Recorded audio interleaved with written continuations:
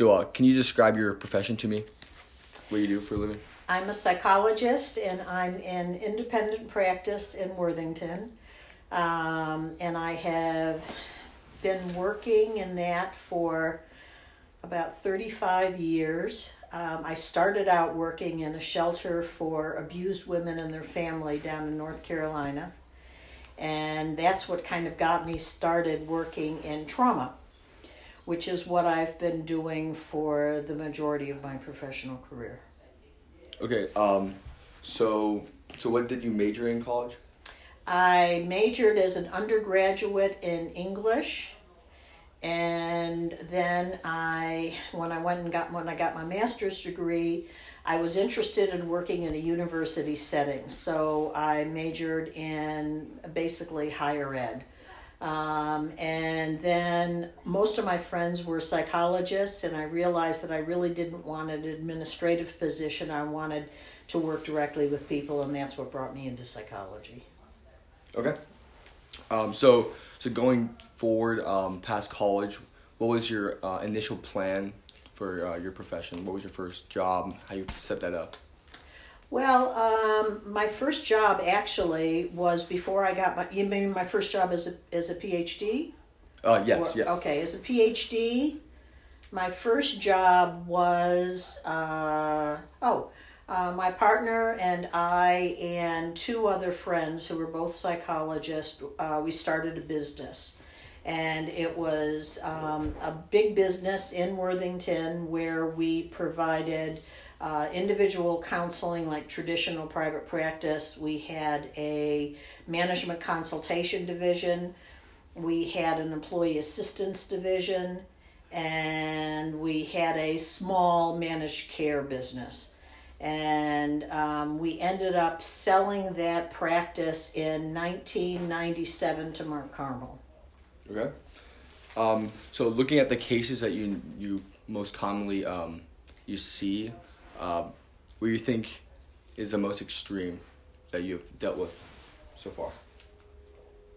Well, again, they have been cases that dealt with very, very, very severe childhood trauma.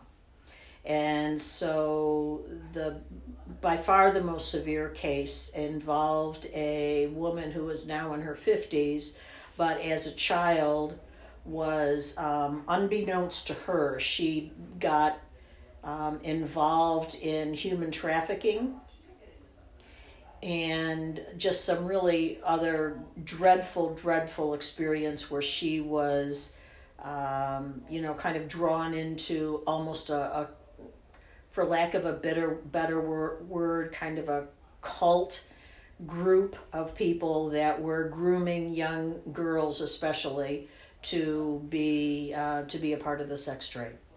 So that was pretty traumatic, as you can well imagine. Yeah. So, how would you describe the childhood of that lady? She grew up in an alcoholic family. With a stepfather who was sexually abusive to her. And so I think if you really think about how this thing began for her, she grew up in a very, very, very dysfunctional family. So she had abusive grandparents on both sides of the family. She was sexually abused by a stepfather who was alcoholic. And I think what happened in her, and this is probably very common, she sought a community that embraced her, and that led her not to a healthy community, but a very sick community. Right, so what she experienced in her early childhood really affected her action to take on human trafficking. Well, I think what it did is that she was naive enough. This happened when she was early in high school, so probably 7th, 8th grade, 9th grade maybe, where again her trying to find a group that cared about her, that she enjoyed, and they could have fun together and blah blah blah blah blah. That's the way it started, but all of a sudden they started getting into behaviors that were that were pretty dangerous and pretty destructive.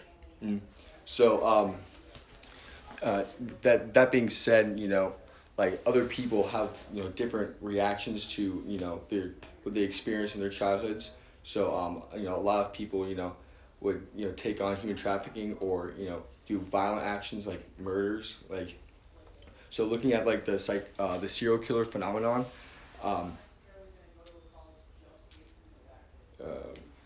Do you feel that that these killers are developed through genetics, or do you feel that they're more developed through, like you said, like their childhood or their early experiences? Well, that's a really, really good question, because if there are kind of two, I think one of the things that's important to say from the get-go about serial killers is that there's no accurate profile of the serial killer. Excuse me. There may be, there are common traits that many of them have, but one of the important things to take a look at is the whole issue between psychopaths and sociopaths. I'm sure you're familiar with them. Psychopaths tend to be people who develop behaviors and they are genetically derived. In other words, they come from the genetic end of things. And that, in psychology, we call that nature. That's what their nature is, and that's how it develops, as opposed to sociopaths who tend to, that their behaviors tend to be modeled or most significantly influenced by their environment. And so if you look at most serial killers, at least, and again, I do not work with serial killers, but I work in trauma, so I know enough at least to be able to say with some confidence that many serial killers, and I don't know what percentage, but many of them tend to be sociopaths. And that means that their behavior is often either influenced by their childhood, or a lot of the early symptoms can be seen in their childhood. A good example of that, by the way, and it's true for people who abuse their families and also people who may become serial killers or serial rapists or any number of things, is that they tend to abuse animals. And that's one of the first really big warning signs you may see in a young kid. If they are torturing their animals, or many of them will kill their animals, or they will kill other animals even if it's not the family pet. But that's certainly, and they have no remorse about it. It's not that they feel sad about what they've done or even believe that what they've done is wrong. So that's another sign of a sociopath. They really don't have remorse. They don't feel bad about what they're doing. They get a thrill out of doing some things that are really pretty heinous. Yeah. So what do you think the reason is behind the development of sociopaths? Like, do you feel that it's more of like a mental disorder, or do you just feel like it's just naturally just born that way through just genetics and DNA? Well, again, if you look at what a lot of the current literature would say, is that most, if they are psychopathic, then that's the genetic line of things. That sociopaths tend to be mostly influenced by their environment, or the environment in which they were raised or lived. And that's not always true. And if I knew exactly what caused those behaviors, I would be probably a millionaire right now. Because there's no simple answer. I mean, it may well be that, someone who was a serial killer had a mental disorder or some kind of thing, and then that was, whatever that disorder was reinforced by experiences in childhood, which eventually created some pretty antisocial behaviors. Okay, moving on, do you feel that social media has played a big role in just the less rarity of serial killer cases nowadays? Well, I think, again, one of the characteristics of serial killers is they love the publicity. Mm-hmm. They tend to be very grandiose. They tend to be pretty narcissistic. And so having it be something that is for social media, just the media coverage in general, they love that. They love to see, their name in, in print, and that they are getting all this attention. And that, of course, can be exacerbated significantly by social media, where, that information gets spread instantaneously nearly. So it may have a role. It may have a role of just getting that information out more quickly. But I don't know that I could say that it's a significant factor in the creation of serial killers. But again, really importantly is that they love that kind of publicity. Right, and social media is also making it a much bigger deal nowadays compared to a lot of like news won't cover like the murders or whatever that took place in like the 40s, 50s, but there's still those kind of people, right? I think what's really important about that is that with a 24-hour news cycle like we have right now, and I don't know if we can really say that there are more serial killers now. It's just that we know more about them. And it's the same thing with more publicity. We understand child abuse in ways that we didn't understand 40 years ago because we were never asking those questions, or domestic violence, or even school shootings.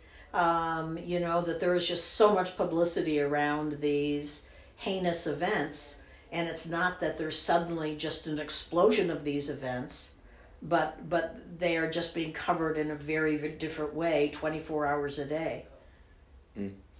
How do you feel that we could solve this phenomenon? Like, do you feel that we could change like regulations in school, or just like spread the awareness more of mental health to just solve this?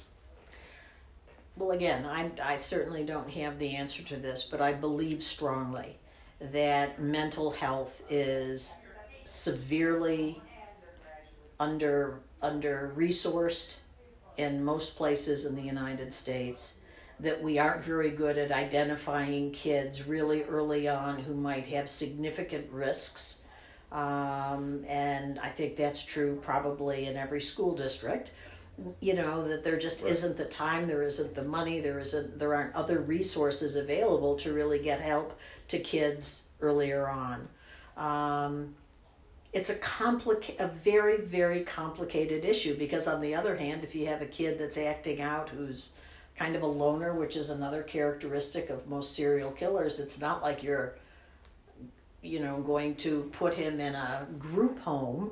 And sometimes you just don't see those behaviors until they are adults. But I think the whole issue of mental health, whether from toddlers up through adults, we don't have available the services that people need. And some of the people that need those services can't afford to pay for them. Right. So in my opinion, as a psychologist, I think mental health services are severely underfunded and severely underutilized. Okay. Thank you for your time. Oh, all right. You're welcome. That's all we need. Was that helpful?